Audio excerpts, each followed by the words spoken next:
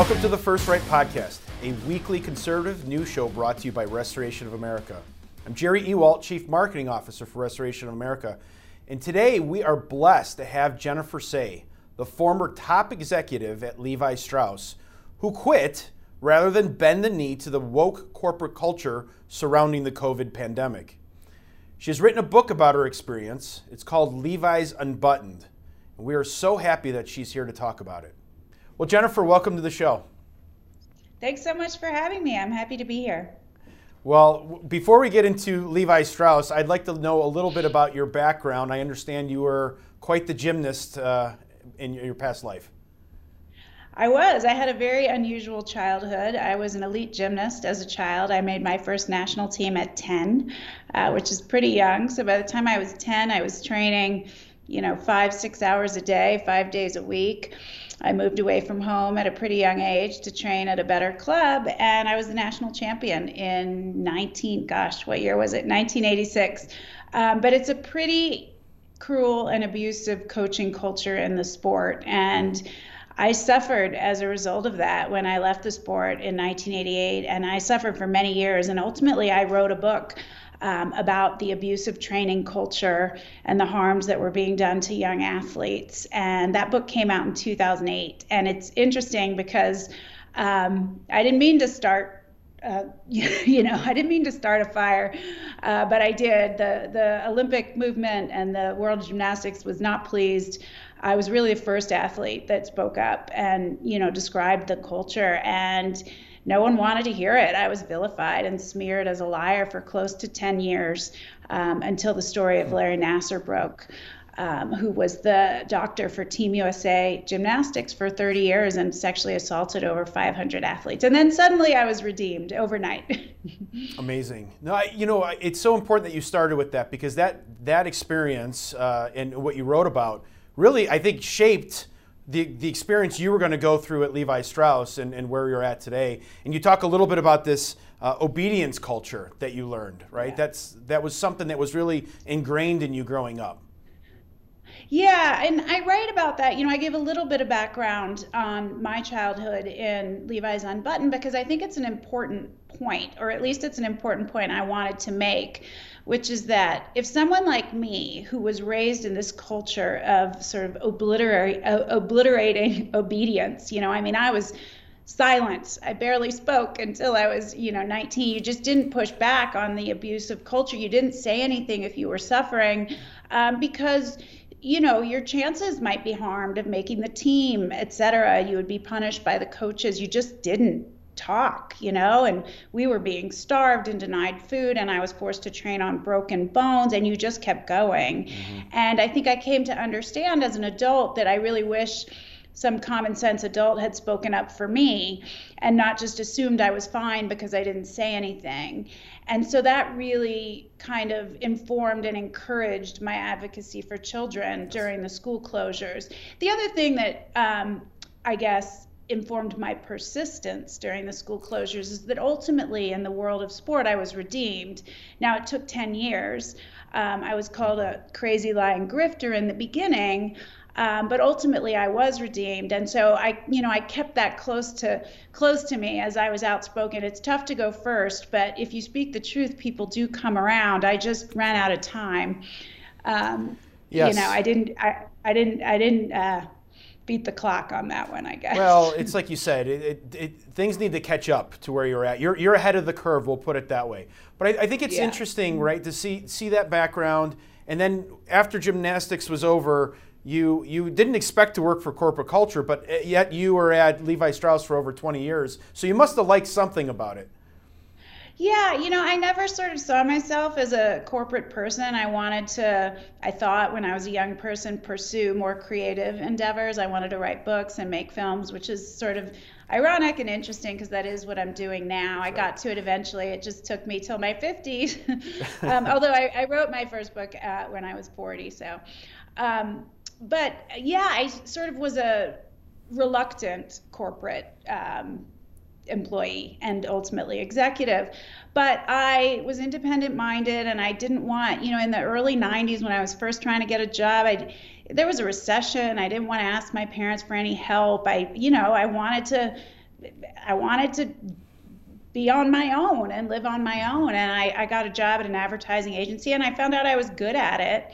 And it was fun. It's a very young industry. I had a good time. So even though there were parts of it I didn't really like and felt at odds with me, I ultimately kept going. And then, life happens, and I ended up at the Gap, and then I ended up at Levi's in '99, and I became the breadwinner in the family. And, then you just keep going because you're the support system for your family. Right. Yeah, you get in that cycle, and it's hard to get out of it. And it's amazing. You lived in this very liberal, progressive part of the country, San Francisco. You're working for a progressive type of company. You loved it, and no one would claim that you're a conservative political leaning, if you will. But something happened, and it shouldn't be left versus right. This was more about free speech in corporate culture. Tell us what happened. Yeah, everybody wants to divide us into left versus right, and I don't know what I would call myself at this point. I would not identify as a Democrat, that is for sure, but I wouldn't necessarily identify as a Republican either. I'm registered as an independent here in Colorado, but the world went mad, it seemed, in March 2020, and to my mind, it really was about, are you in favor of free speech? Are you in favor of common sense, truth seeking? Are you going to stand up in defense of children or not? There should be nothing political or partisan about any of those things. And yet, the fact that I dared to ask questions about whether closed schools were, one, an effective means of keeping people safe, and two, were they harmful to children? The fact that I even dared to ask that question in the most diplomatic way made me a heretic, and I was called every unemployable name you can think of, because if you violate the left's woke ideology any point, then you are all the other terrible things. So if you ask a question about school closures, you're a racist and a fatphobe and a transphobe and a anti-science, alt-right, QAnon lunatic. Those are all the things I was called. Yeah. It didn't matter that my whole life I'd been a registered Democrat. It didn't matter. None of it mattered. The arc of my life did not matter. It didn't matter that I'd been a women's advocate and a children's advocate for many, many years. I was vilified, and they did that to silence me. And when it was clear that I would not be silenced, they continued to do it to keep others silent. And it's very effective. Yeah, no, it is. I mean, we hear so much, right, in culture today about how the news media is shifted in one direction. You can't talk about certain things, and we can actually probably get into some of that, your time on Fox versus CNN. But we see that in the media. Now we're seeing it in the schools. But what we don't talk about a lot is the corporate culture, right? Because at the corporate culture, like you were saying, you were discouraged from speaking up. And again, coming from a corporate environment prior to Restoration of America, I can tell you we talked about always talking about how you feel, your voice matters. But when it came to talk about the way I felt and where I saw things going, they didn't want to hear it, and I was being silenced as well. So, how did that go? Yeah. It's interesting because I was the chief marketing officer for many years, for 8 years. I was sort of most known and most known, I think, in the corporate world for that role. Helped reinvigorate the brand, which had been near bankruptcy in 2011, and helped lead us to a successful IPO. And one of the campaigns that I led that was very successful was, in fact, called Use Your Voice. And it was intended to be nonpartisan, and it was sort of an exhortation to our fans to be themselves and to say what they think. And it didn't touch on specific subject matter. It was just this, plea to kind of be authentic and be yourself. And I realized not so far into my advocacy that this campaign I created clearly did not apply to me, because you should only use your voice if you say what we think you are allowed to say. That's right. Yeah. So, that's the sort of ironic twist in the whole thing, is that that's a campaign that, I was celebrated for as the CMO, and that the brand became quite known for. And yet at the end of the day, that was a right that was being denied to me. So it's amazing to follow that trajectory, because I think as you were trying to speak up within your organization, as they asked you to do, but again, you went off script, so that wasn't good. But then all of a sudden you got invited to talk on some, on Fox, right? So that really... I did.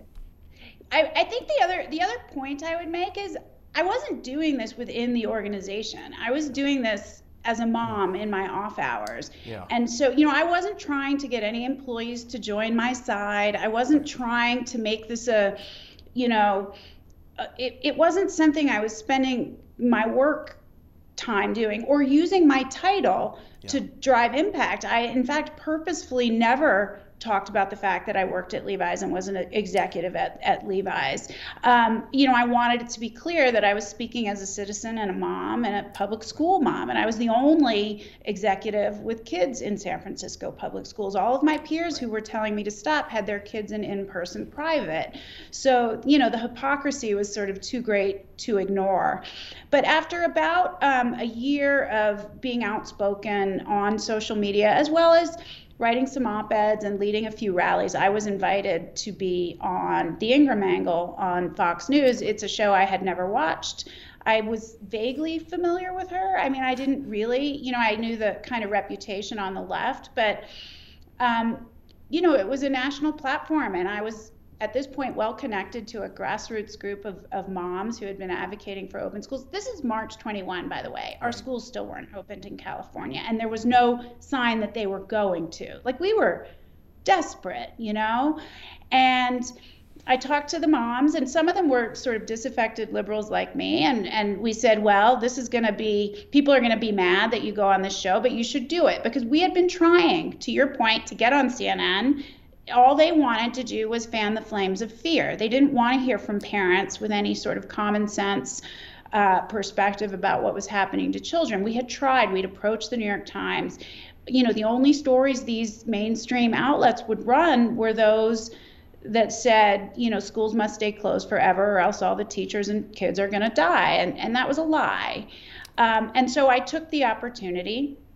I knew, that I was well media trained. I would stick to my talking points, and I did. And I stand by everything I said. I would say it again, and I would say it to her, but that really unleashed a fury inside the organization. And it became this, I literally had to answer questions like, are you one of us or one of them? Yeah, in corporate America, right, you go through social media training. And so what you're telling us is that you were not you were not speaking on behalf of Levi Strauss. You were speaking on behalf of a mother of four, and you have the right to talk about and question all the things that are going on. And we know now, you talked about how long it takes for you to be vindicated and things like that. We're seeing it move more and more that direction, that these lockdowns were in fact bad. The masks may or may not work. Vaccines may or may not work, right? We won't get into all those details there, but all that stuff is coming out, and so it takes time. But importantly here, you were speaking as a mother, not as the chief marketing officer for Levi Strauss. Yeah, or the brand president. I was promoted in October of 2020 amidst all this conflict, which I think is a testament to the fact that I was still doing a good job. A lot of people like to speculate that the reason I was pushed out the door is that I was crap at my job. Yes, right. But that's not the case. I was promoted in October of 2020 and led the brand back from the depths of lockdowns to double the stock price under my tenure. I was doing a good job, and it was in fact next in line to be CEO and would have been the first female CEO at the company. It was really a conflict over my outspokenness on these issues. And at the end of the day, you know what it really was? I went against the Democratic Party platform, and this is a company that's very much aligned with that party. I was even told I couldn't post articles about the governor of California, Gavin Newsom, recall election in the fall of 21. What does that have to do with anything? I wasn't even commenting. I was just sharing, news articles. But the majority shareholder owners of Levi's, the Haas family, has close personal ties to the governor, and that was off limits, all sorts of things were off limits. But you're right, I wouldn't say we're fully vindicated at this point, but there is at least acknowledgement that long-term school closures cause terrible learning loss and terrible harm, especially to the most disadvantaged children. The ones that supposedly we were trying to protect. The mental health impacts are grave. Absenteeism is at an all-time high. This is a generational issue that we're going to be dealing with. So we were right, and we were vilified. And masking, to your point, this recent study that's come out, a meta-analysis, shows that masks make no difference. And yet when I was outspoken solely about toddler masking, 2-year-olds in masks. Right. I was, called anti-science and forced to prostrate myself and ask for forgiveness, though I did not ask for forgiveness. I defended my view. Well, it's exciting hearing you talk about this, right? Because I call this the mama bear syndrome, right? It's like, I don't care what job I have. I don't care how much money I'm making. This is about the kids. And once that switch flips, there's no stopping you. And I appreciate that. Yeah, people ask me all the time, one of the most common questions I get now is, why? Why is this the hill you were willing to die on? Why did you do it? And I can only say, why weren't you willing to die on this hill? Right. These are our children that we're talking about. I don't understand it. If you're not willing to fight for truth and for kids, then what are you willing to fight for? Honestly, nothing. And there is just there's such cowardice, I think, amongst leaders today. And if I couldn't do it as an influential leader and well-liked leader, because people will say, well, you were a leader in the company, there's different rules for you. Well, technically that's not the case. I had no contract saying I couldn't. Maybe they'll rethink that, and now people will. But if I couldn't do it as a senior leader that was really, well-liked, why do we think a workaday, sort of mid-level employee could? It's incumbent upon us as leaders, I think, to have a little bit of courage and to speak the truth and to ask the questions and to encourage open debate and dissent. I would also die on a hill for your right to say something that I don't agree with. That's what we do as citizens. The only thing that protects speech is more free speech, and you and I probably agree on a lot and disagree on a lot, and that's okay. I don't think you're evil and you don't think I'm evil because we disagree on some stuff. No, it's so important to have these dialogues. Isn't that the problem today? No one is willing to sit down and talk. Each side has to say it's this way or no way, and we're willing to fight about it, as opposed to having that dialogue, which we used to have. That used to be common. Yeah, it's really changed, hasn't it? And people ask me all the time, like, what has changed? But, it used to be you could be of a political party, and not agree with the entire platform, right? You could question certain pillars of the platform. You could be a pro-life Democrat in the past. Right. You could be a pro-choice Republican in the past. It's not possible anymore. It's so partisan, and it isn't just simple disagreement. It's you are evil and must be banished. And I think the